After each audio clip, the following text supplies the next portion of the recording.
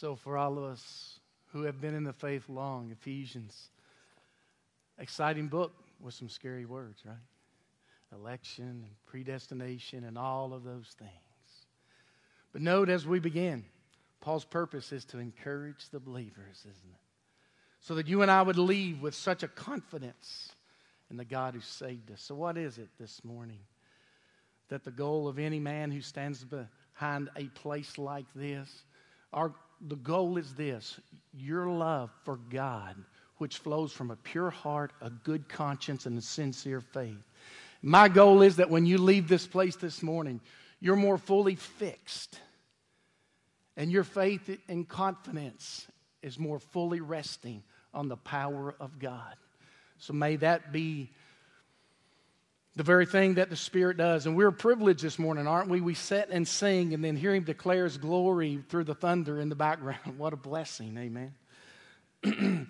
So my purpose in Ephesians will be, for the next few times through the year that I preach, will be to answer this particular question: why are we Christians first? In a world where we can be many things: husbands, fathers, mothers, wives, granddads, grandmothers. We're an employee, we're a business owner. We can be a conservative, we can be a moderate, we can be a Republican, we can be a Democrat, we can even be an independent. We can be a Baptist or a Presbyterian, a 1689 confessional Baptist at that, Southern Baptist. Many, many titles. And when many times we have a resume or have to write when we're somewhere what we are, do you ever think about what you are first? What most captures and flavors and influences you? Maybe you've never thought about that. But my goal is that through this book that you would come to the great conclusion of the Scripture is that first and foremost you're a Christian, not a Baptist, although that's important. Not merely a father, a mother, or any of those other things. First and foremost you're a Christian, and it influences everything you think, say, and do. But my challenge to you is, as through this book I share on the different times that I'll be preaching, it's the challenge for us to wrestle with these truths, to read and pray. And as the apostle would say, until we are able to drink the nectar from the flower, that's the truth of it. You see, we are what we are, and what you are first is what you've thought yourself to be, and what's most important and prominent. You see, the goal of Paul is to bring his readers to a place of worship where they understand the grace, mercy, kindness, and love of God displayed in Christ, so that they go through their life first and foremost a Christian. You see, some of them were slaves, some of them were slave owners, some of them were rich, wealthy, poor, all kinds of things, just like you and I. But the challenge for us is what most identifies us in this life now. And I know for many of you, you would agree with me, being a Christian is what you are first. And others coming to that place and hopeful that you're here, and an unbeliever, you will see the blessing and privilege of what it means to be called a Christian. Well, now as we come to this first section, let me say this. I ask the question, does God really want to save sinners? And it's important in this understanding of why I call myself a Christian first. To know that many, and maybe you and some others, think along the lines of something like this. We come to the New Testament, we clearly see the person and work of Christ. On every page, He is put forth as Savior, Redeemer, lover of sinners. He dies on their behalf. He ministers to the needy and the downcast. The little woman is healed from the issue of blood as she touches the hem of His garment. The despised, the weak find their comfort from Christ. We see Him weeping over Jerusalem. We see nails and swords taken by Him for His people. We see Him take children on His knee, touch the leper, feed the multitudes. My, certainly we see Him seeking and saving, even from His own words, the lost. He's tender, He's approachable, He's full of compassion. All of these things we see. They're recorded here. We're left with the impression that He loves sinners. And clearly, rightly so. But sometimes in our minds, it's as if God's the God of the Old Testament, who, as our dear pastor's been telling us, brings plagues and destruction, who calls His children into a land and tells them to destroy everything.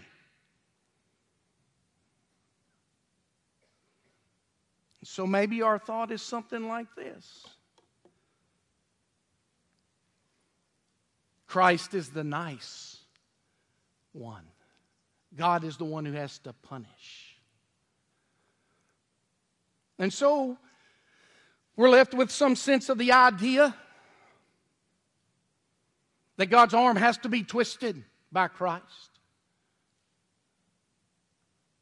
Christ has to keep telling the Father, don't destroy them, let me make them better. We see Moses in that position, right? Have you ever had that thought? Has that ever come across your mind? Has it been at times maybe a consideration?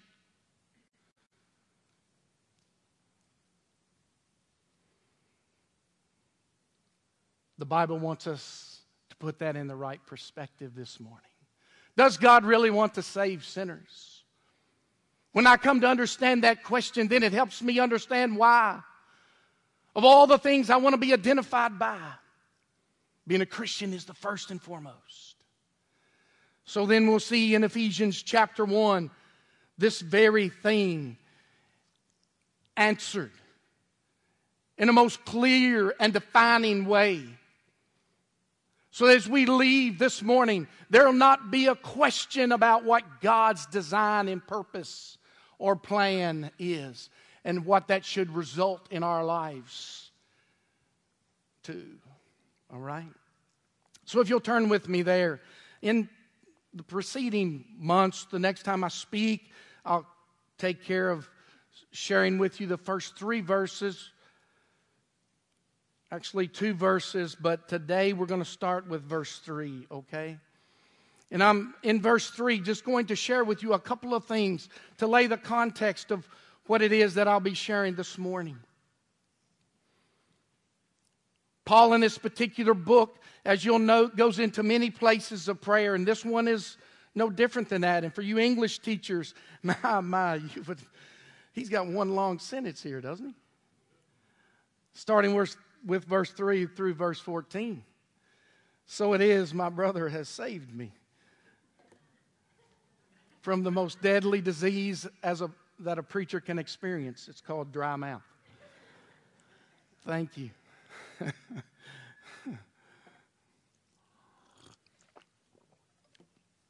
So then in verse 3, Paul begins, and it's clearly Paul leading his people in Ephesus into a prayer.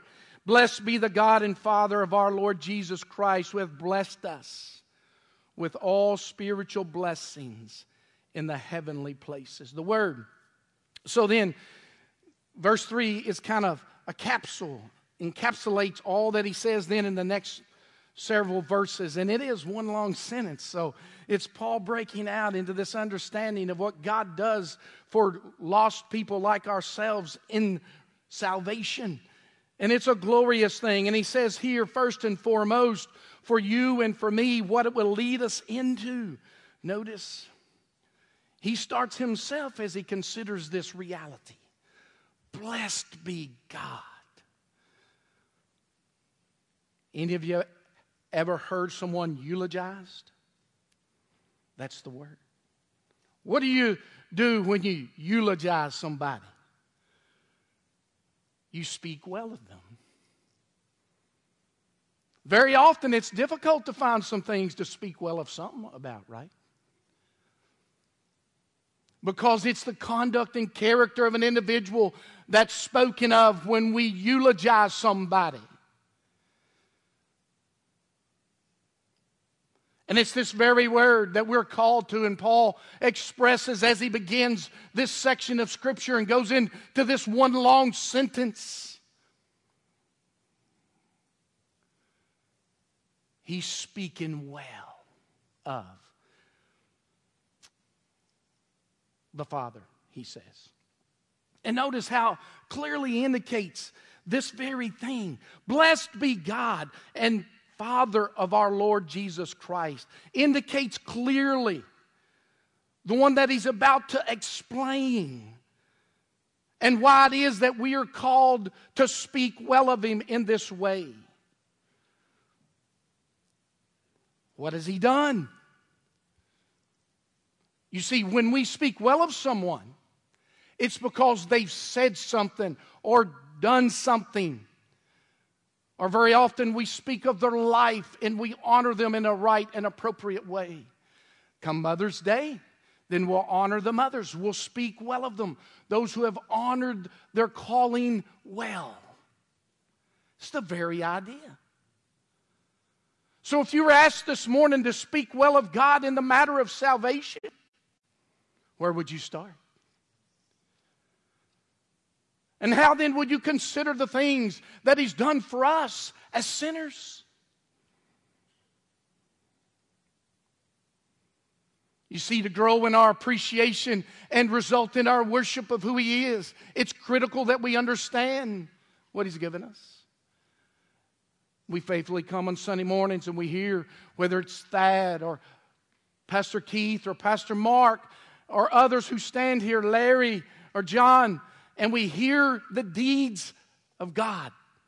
And it's that accumulation of those things put in right, proper perspective that enables us to open our songbook or to watch on the screen and to sing entire hearts with it.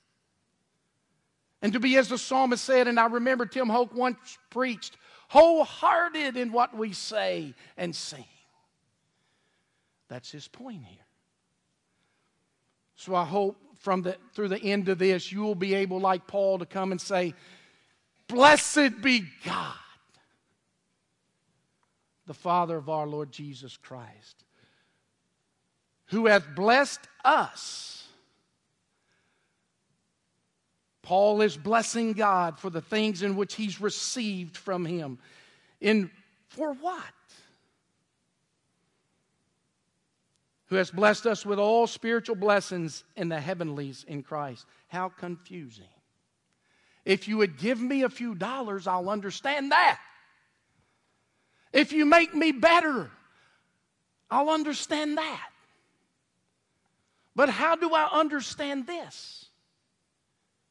That's the key, isn't it? So if I'm like Paul and going to speak well of God, the source and seat and place of the blessings of which he speaks is here what he's trying to help us see. You see, it says in other places in Scripture that we might get a thought about this reality. Our minds are to be set in heaven. The treasure that we lay up is to be in heaven. We are to be citizens of another country, which is the citizens of heaven. With Abraham, we are to be those looking for a city whose builder and maker is God. That all sounds good. How does that look in your life? Say, preacher, I'm worried about my 401k. I got to retire in a few years.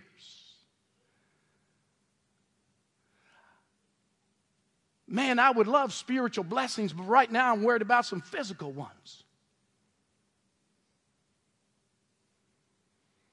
And I don't believe in any way that this statement is in distinction to the physical things that God does for us. Raised up our brother Caleb from sickness. I look around this room and there are multitudes and many who've experienced in huge ways, and all of us daily, God's blessing in many, many ways. Right? He feeds us, He clothes us, He keeps us, He heals us, He helps us. He's our encourager, He's our keeper, He's everything. Certainly He is all of those things to us. But here the distinction is that all of the things of which Paul's about to tell us about what God has given us and how we ought to rejoice in them are things that have, in one sense, a different reality to them. They're spiritual, and they come to us from the heavenlies. Spiritual in the sense they're blessings of grace, they're divinely ordered, and they're applied to us by the Holy Spirit, is what some of the commentators said. Heavenly in that they have their origin and their seat in heaven. Those things are a reality, and the statement of in Christ gives us that very indication. All of these things of which we're about to discuss are things which you would have never considered before, Paul said, were it not for God revealing them to us by the Spirit in Christ. You might have recognized, as even the pagan world, that your food and rain came from heaven. Someone other than yourself sent that.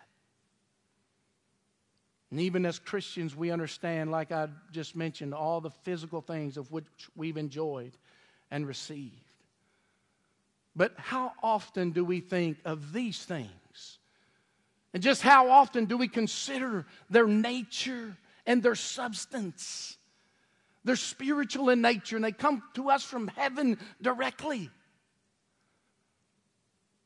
And so that, you see, is the context of the next several verses which we'll be discussing.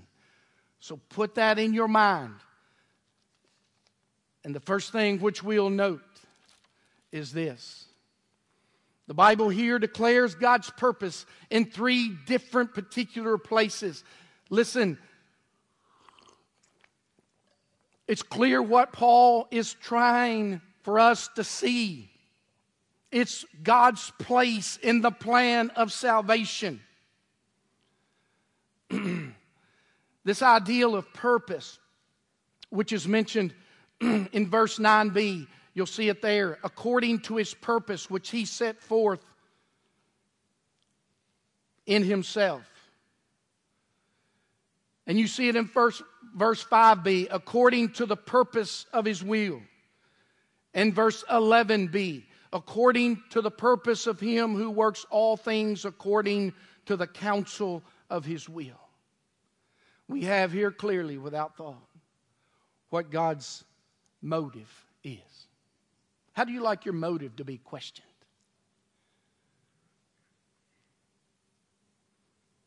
How hard is it to determine, as you live out your life, those who do kind things for you or those who do other things for you, you ask the question, what is their motivation? Have you ever had something done to you kindly and you find out later that the motivation was completely not a good one?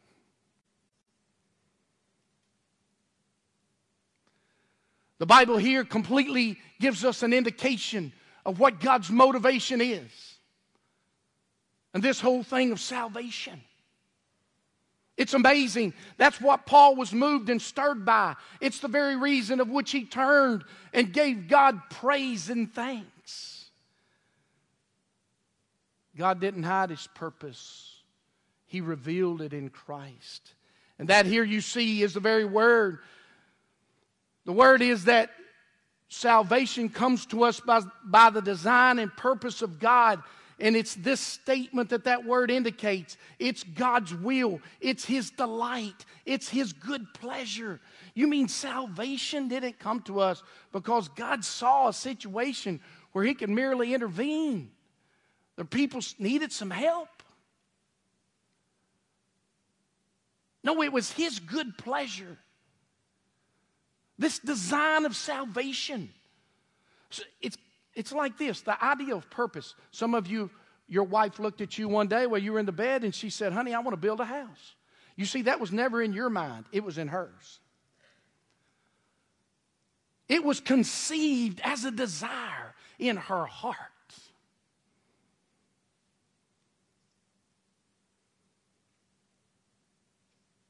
That's this very idea. this purpose declared. That it was God's design, you see. Not Christ as He looked down and said, oh my, these men have sinned. What are we going to do? God said, I don't know. Let's poll the angels. And He sent out a questionnaire and He got back. The best thing to do would be to save them. Not at all. Not at all. You see, the very idea here is the fact that all of this came from the heart and design of God. It was His desire to save sinners. That's the very thought given us in this place. Notice then how it says, according to the purpose or His good pleasure of His will. It's that ideal of will, which speaks about out of His heart or emotion. It was the design of God flowing from His love. It's much like John 3:16 says, for God so loved the world. So as we think of all of us sitting on these pews, we look around at the different folks and we think, why all of this? It was the purpose of God. Long before time began, and that's indicated by the word, before the foundation of the world. Why in the world did Paul break out in such praise? It was this reason, you see. Because God had revealed that this way of salvation and its conception was in His heart and design alone. Alone? The Bible says here, clearly, alone. It was His will. Notice, verse 9b, according to His purpose, which He set forth in Himself. Clearly then again, putting forward the ideal that it was God's determination to deliver, to save. It was God's good pleasure to do all that's been done for sinners. So as we think through the motive, we can list many. Well, God felt sorry for people. Well, God was lonely. Well, God was this, and God was that, and God was the other, and God old man something. The Bible clearly here says why He did it. Nothing outside of Him. Not the need in the individual. Not anything beyond this person or being. It was inside of Him. This thing that we enjoy called salvation. All of these spiritual benefits that have come to us in Christ came first into the heart of the Father. Notice then in verse 11b as it expands somewhat this idea.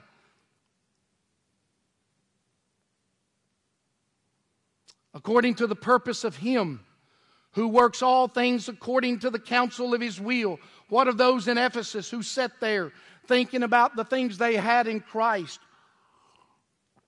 Week in and week out, day in and day out, facing the challenges that life presents. Hearing the multitudes of things that come across our ears. Just like you and me. What was their thought about all of this?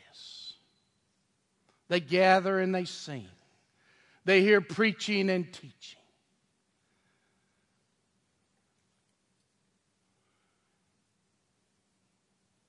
So what is all of this? Paul said it's the very thing of which God purposed before the foundations of the world. It's the thing you see that was the apple of His own purpose and heart.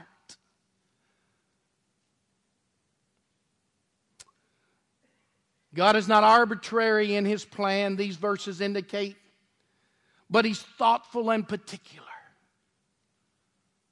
It wasn't, you see, after Adam failed that this was in His heart and His design. It was long before. His heart's desire and His good pleasure conceived the ideal of the whole of salvation. And when I read this statement, I thought, man, it captures this reality. The purpose is God's own free determination, originating in His own gracious mind. How then do you think of the Father in light of redemption or salvation or the work of Christ? Do you see the reality that conceived in His heart was this? From before eternity, you see you're the delight of His eye in that sense. You weren't an afterthought. The church in no way is that. It's the very thing that the Bible indicates that He had set His heart on. What a matter for praise. So in this, we understand this kind of thing. We conceive things in our mind. We think through things. Things come to us. And then what occurs? You ever heard of a person that's an idea person? They come up with all kinds of ideas, right? They want to do this or this or this or this. So we see here God conceived this design of salvation in His heart. But I want you to notice in the second place, in what moved Paul to praise here and what was such an encouragement and what he understood to be a spiritual and heavenly blessing, was that not only in the design of God was this thing conceived, but there then came from it a plan. If any of you have ever been in the business of trying to erect something, I know Mark tried his hand at hanging drywall, didn't work well, so ended up being a pastor. His dad gave him that counsel, I believe. Some of you worked in different places, and you know, you got some guy that has an idea, and he says, I just want you to build that. Like Rayanne said to Jim about her kitchen. I just want it fixed. Boy, it can be hard sometimes to get what is in the mind of another on the plans of a piece of paper. And to get those things connected.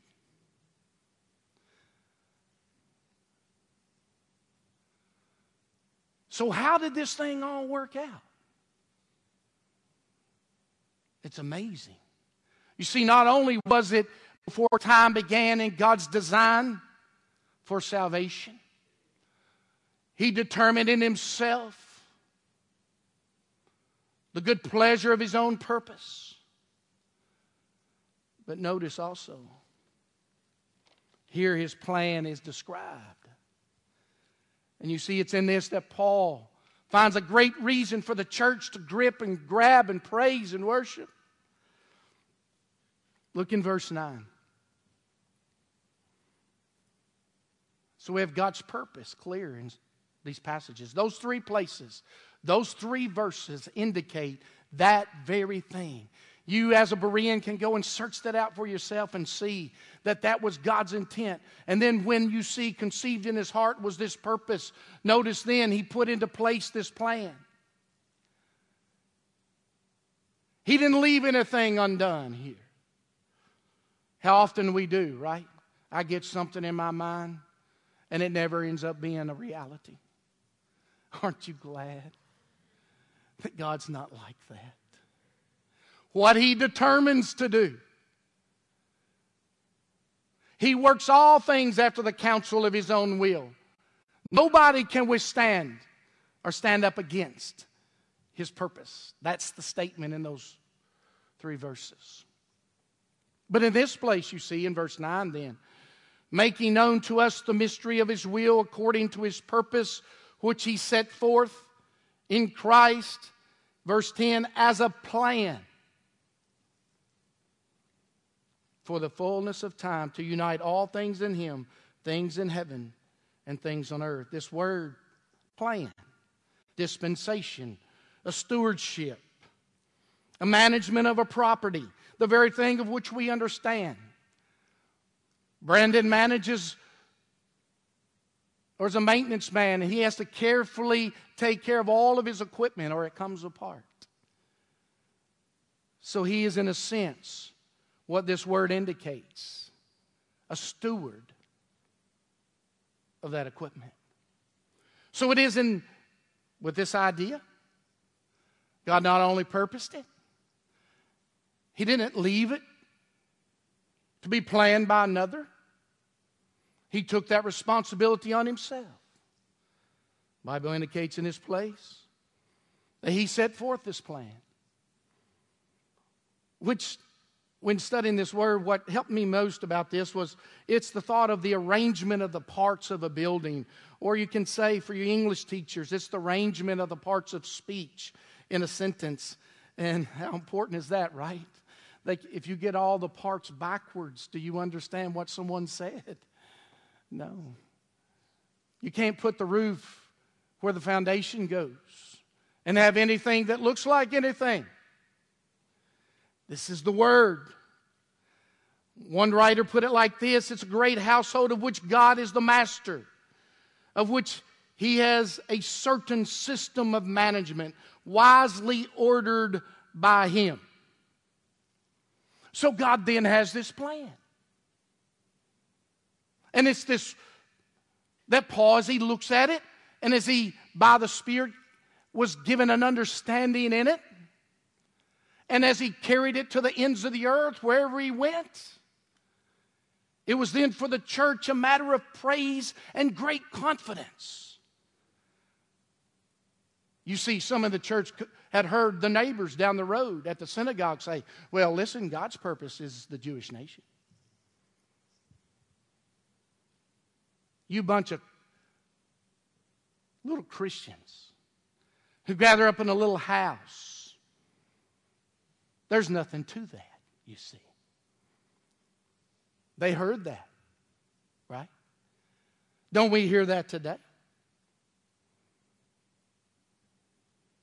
God's plan is something bigger than a few scattered slaves and slave owners and business people and others who've been confused by this thought of a resurrection and gather up in these little houses across the nation or world.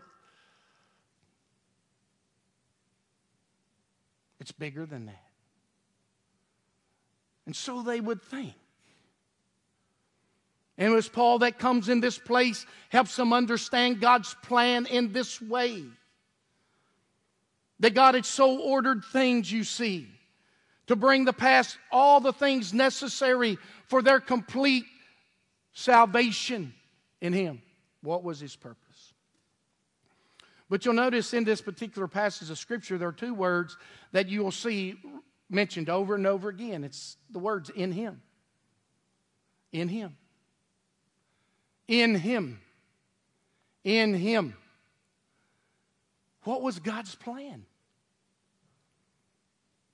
Well, we can together agree that whatever this plan is, it's clearly indicated by these two words, in Him. Now we know in this passage what he's talking about when he says in Him. It's in Christ. So we can come to this conclusion, what God purposed and conceived in His heart.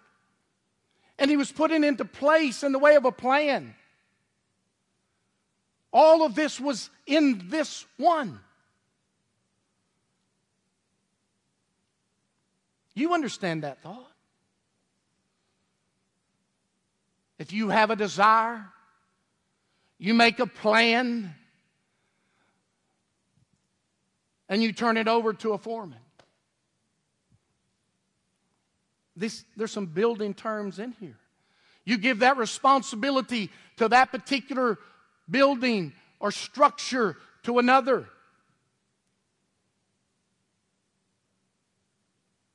And so it was that God, as He planned this thing, He clearly indicates to us how this plan comes to us. And notice, it says, in Him.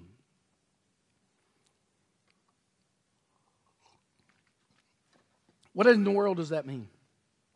Well, it's clear to us that this is the reality, that everything that's come to us from God, when His heart conceived the reality of this salvation, we then receive the benefits of it, of which Paul turned and gave blessing for in Christ. its bestowal, its nature, its seat, not merely through Him, but was actually in Him. It's the mystery of this union of which Jason was speaking about this morning in Sunday school. This ideal of this union of all of these parts of these pieces of this plan in Christ to us. So we're going to see a couple of these things, and I can't spend long on any of them, obviously, but it is for us then to see and in the future go deeper into what these things are, but how in the world does all of this come to us? The plan. How was it then that the Father conceived this thing, was to bring it to pass? In Christ. In two ways, I want you to note this. The first thing is how it comes to us individually and in particularly. The second thing is how it relates to the world as a whole. You see, sometimes we get this ideal of God's plan as if He's just saving a few folks across the world, gathering them up, and that's it. But we've learned in this church, and our pastors have been so faithful to help us understand salvation in a much bigger way. God's redeeming everything that has fallen, not just some things. He's redeeming not only a people for His own name, but in the end, the new heavens and the new earth. Everything that sin has touched in Romans 8 is clear. That creation itself cries out. It one day will be delivered. So in this statement you see in God's plan, it's that in Him all of these things then find their fruition and come to pass. So what are some of the things you'll see in the early verses that we've been chosen or selected or elected in Him? Our election or our being chosen is to a particular purpose, and the Bible says that you would be holy and blameless before Him. As He gazes on you, what He sees in you in Him is that you're holy and blameless. How's that possible? Well, you see, that's a part of the reality and the glory of the plan. Not only is it that we find ourselves in this particular place like this, before time began, selected in Him, before time began, God's purpose as He gazed upon us and looked at us. How do you feel about yourself? Can you call yourself, as Paul called the Ephesian church, saints? Would it not make you uncomfortable this morning?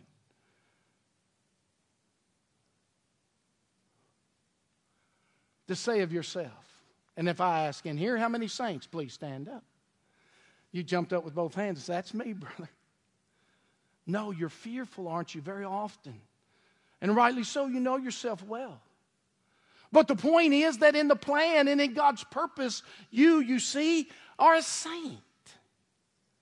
Set apart by the work of God in Christ.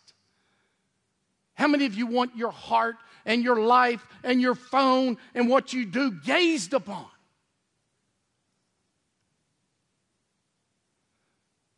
Would you like somebody to see what you thought yesterday? All of your thoughts? Would you want them laid out on the stage or put up on the board? And this morning our class would be the thoughts of Bobby Bray.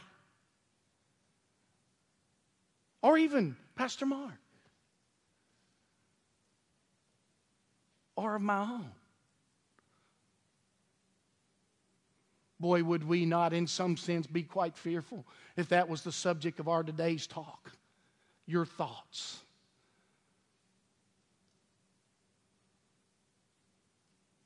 But this passage of Scripture indicates that before God and in this plan and the design of His purpose, that as He gazed upon you in Him, this is what He saw. Holy, blameless. Whew. Notice next, the Bible said not only that is that we would be set apart and seen in that way, but that God would bring us to Himself in this kind of understanding in the way of adoption. Many of you have adopted children. It's a beautiful thing here, isn't it? This idea is foreign, you see, in the Jewish culture, but not in the Roman culture. And it was that Paul understood and came to grips with this reality, that in Him you were made sons and daughters. We know and understand and have seen it and read it on many occasions. But I tell you, brother and sister, to come to grips with exactly what that word means changes the way we open our mouth and praise the one who's accomplished this very thing in us and for us. Not only adoption, the Bible says here, but one of the spiritual blessings that he speaks of in verse 3 is also redemption. We know little of this word because our culture knows little of these things. You see, we borrow more than we owe, and what do?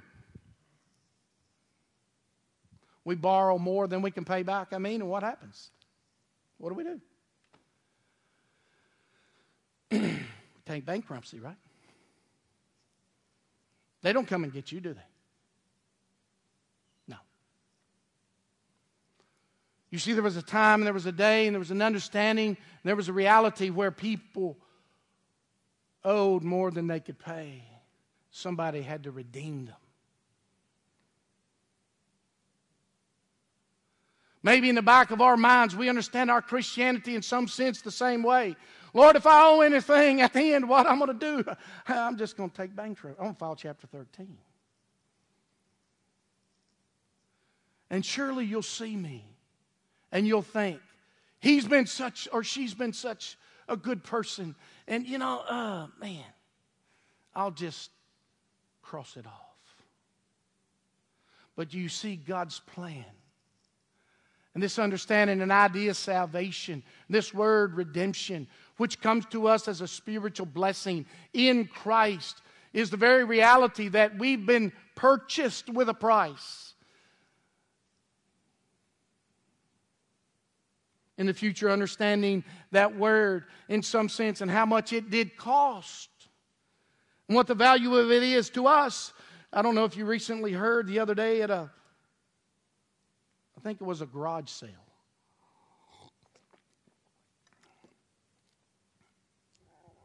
That a guy had a card. Having idea what it was worth. Threw it out on the table. Babe Ruth card.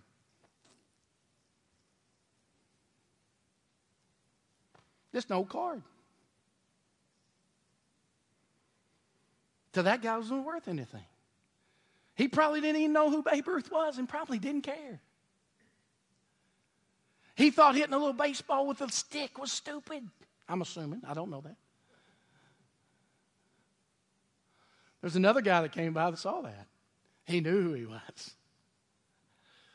He knew how valuable that would be if it was original. So he bought it, I think, for a dime or whatever it was. And it was worth $4.5 million. How many of you going to garage sales next Saturday? That's not the point of the sermon. Some folks look at this and say, I wouldn't give you a dime for all of it. How much is it worth to you? This plan, as you look at it, it's like, this plan won't work. This plan won't work. Why? These people, they ain't going to stick.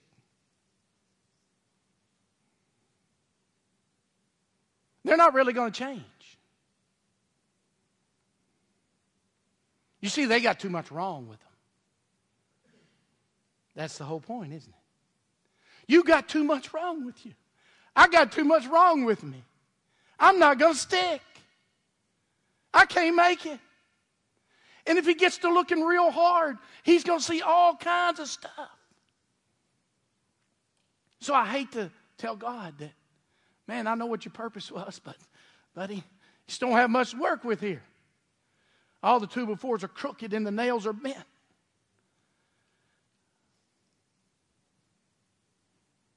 I just don't think this thing is going to work. Oh, you're exactly right. Had it not been given to the right person, had the right man not taken up the cause, had the plan not been put in the right man's hands, it wouldn't work. Everything's too crooked. Everything's messed up. There's nothing to work with. Fortunately for us, as we look around and come to this reality, as we look across the pew, as we look inward in our hearts, as we come to this deep sense of reality that everything is crooked and the nails are bent and there's nothing to build with here, then we understand why 12 times Paul wrote in the particular reality of this plan as God set it forward in Him. You see, outside of it being in Him, it won't work. Everything He's got to work with is faulty and messed up.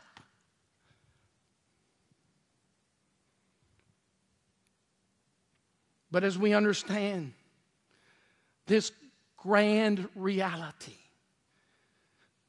that not only is God before eternity, before time, before the world began, selected us in Him, set us apart to be holy and blameless, brought us into His own family, purposed to pay the price of our redemption, us becoming His very own inheritance, sealing us with the Spirit of God so that there was no way we could fall away.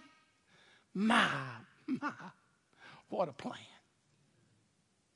You see, it's this very reason that moved the heart of this apostle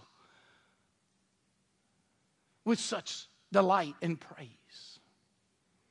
You see, this is one of the key elements in why when somebody asks you what you are, you might well be an American or whatever else you are. And we are many of that, and we're glad for many things.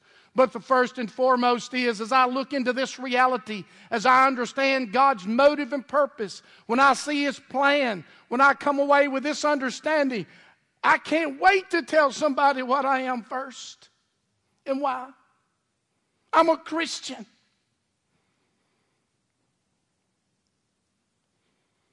And so gripped with this truth, it was that these people, the Thessalonians said, had turned the world upside down.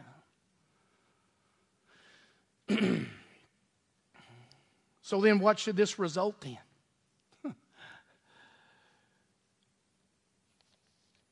I can't help but think of our dear beloved Pastor Ted at this point. What would he always say about theology? It had to turn to what? Doxology. He didn't invent that. He got it from the writers of Scripture, right? That's right. And that's why we love it. And so all of you see these things. And why are so many so fearful of like the first chapter of Ephesians? Because there are words in there that scare them. Like election or adoption or predestination. Was Paul's intent to confuse the church? Not at all. But to draw them into this place where they joined their voices together. Where they looked to God and realized that all that they were enjoying in Him at this moment wasn't plan B. It was the purpose before time began. It was this way in which God was bringing the most glory to His own name. Yes, certainly, and we love it. The heavens declare it in Psalm 19. We heard it earlier as the thunder thundered. We see it in the flowers and the trees and all that He's made. We see the display of His beauty on every hand, even things touched with sin, yet retain the glory of God and speak it so. There's no language, there's no place where it's not heard. In Psalm 8, the Bible indicates that He's even set His glory above the heavens, What does that mean? We see through a glass darkly. We see only part and piece. Have you ever looked out the door, somebody knocks on the door? You go and you look through that little hole. Boy, you can't tell much. You can see something, you can't tell much, right? That's kind of what we're doing, isn't it? My, we see some of it, but my. What we're doing every week is just trying to make the whole just a little bigger. Until the day dawns. And you're in His presence. And you see Him in all of His glory. You see, it's the purpose of the apostle and the purpose of the Spirit of God that we would come to grips with the reason that God purposed and planned these things. It's the praise of God in these verses that's demanded. Notice here with me. In these places, in three different times, he says, to the praise of His glory. To the praise of His glory. Verse 6, verse 12, and verse 14. What is it then that the apostle is getting at? As we see God's motive and purpose, as we see His plan, what ought to be our... You get up from here and then you go your way and say, oh, that was good. That's nice.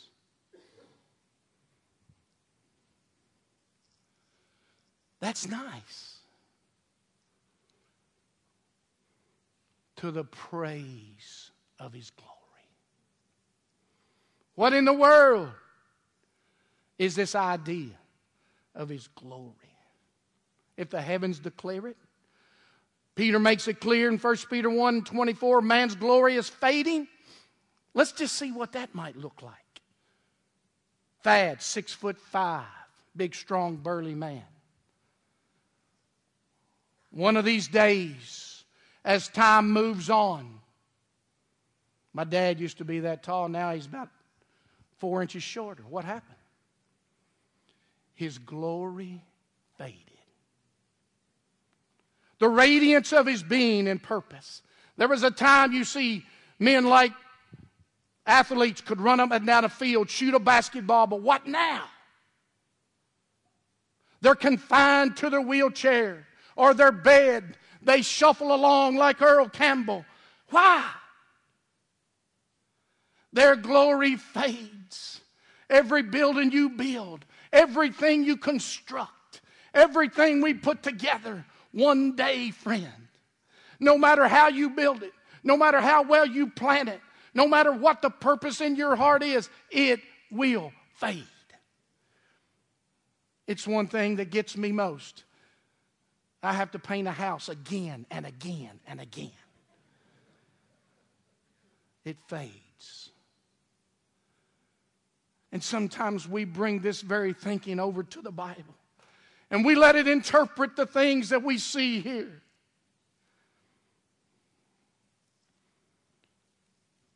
But you see the reality of the radiance of God in this matter of salvation. Demands praise from you and I as we understand it by the help and grace of God in Christ by His Spirit. You see it? He's left nothing undone. Everything's been done according to the counsel of His own will. He's designed it. It was conceived in His heart. It was put in place by His plan. He chose the right man. He accomplished everything, friend. What's left for us? Take our voices and add it to the multitudes. Sing through the ages. Sing to His glory. You see, the temple's been rent. There was a time when the Shekinah dwelled back there. Nobody saw it. Now what Paul understands and sees, it's been ripped asunder. God by His Spirit revealed it to His apostles. They've taken their voice and shared it to the multitudes. Here it is. Look at it. And then take your voice, gripped by your heart, as you understand these truths and sing to His name. A selfless giving up of your confidence in you and others and whatever else might be. Why would I call myself a Christian first? Because of this. To the praise of His glory. Brothers and sisters,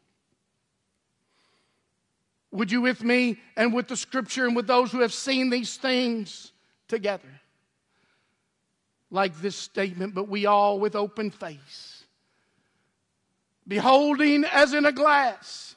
We don't see it like we one day will, but we see it yet. The glory of the Lord are being changed into that same image from one degree of glory to another, so as by the Spirit of the Lord. You say, brother, I don't have time to look at that. I've got too much in this life to take care of. The cares of this world and the pursuit of wealth and riches and other things are taking up my time. It's not worth it. Right? So here God has declared for you and for me His purpose in this matter. He's given us the details of His plan. And He says the response ought to be this. We ought to take our voices and our hearts and worship Him as we see the radiance of His beauty declared in what He's done. He saved His friends, right? He saved a handful of good folks. No. He saved sinners. Let us give Him thanks. Would you with me bow? Father, this morning we can do nothing but praise You. You are indeed worthy of our voice of praise and honor and glory. We love You and bless Your name. Might Your purpose and plan find its place in our heart, and might our lips express it continually. Might we always know You love to save sinners. In Christ's name we pray.